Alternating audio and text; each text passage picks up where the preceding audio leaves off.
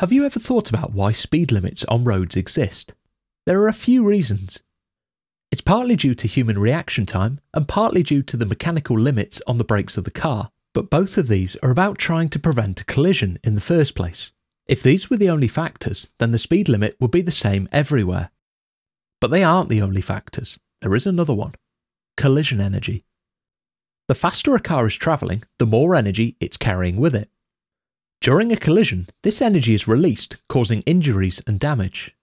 This is why the speed limit on a motorway is 70 miles per hour instead of 80 or 90.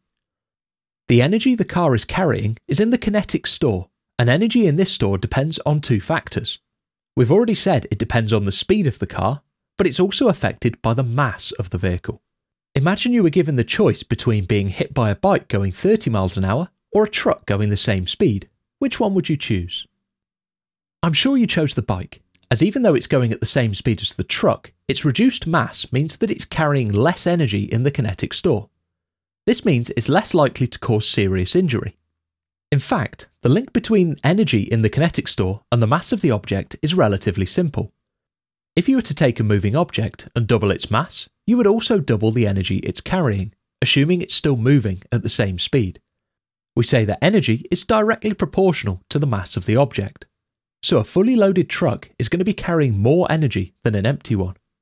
But speed is an even more important factor than mass.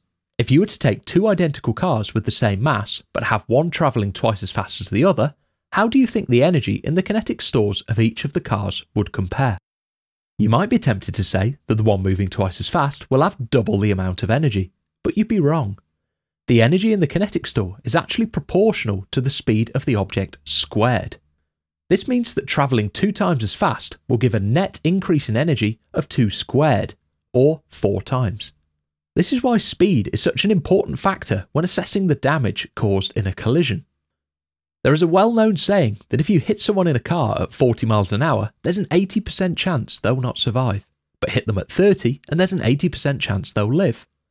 This illustrates how quickly the energy in the kinetic store will increase as the speed increases, and one of the biggest reasons speed limits exist. Thanks for listening to this episode of SciBoost. If you liked it and want to hear more, please consider liking and subscribing wherever you get your podcasts. Take care.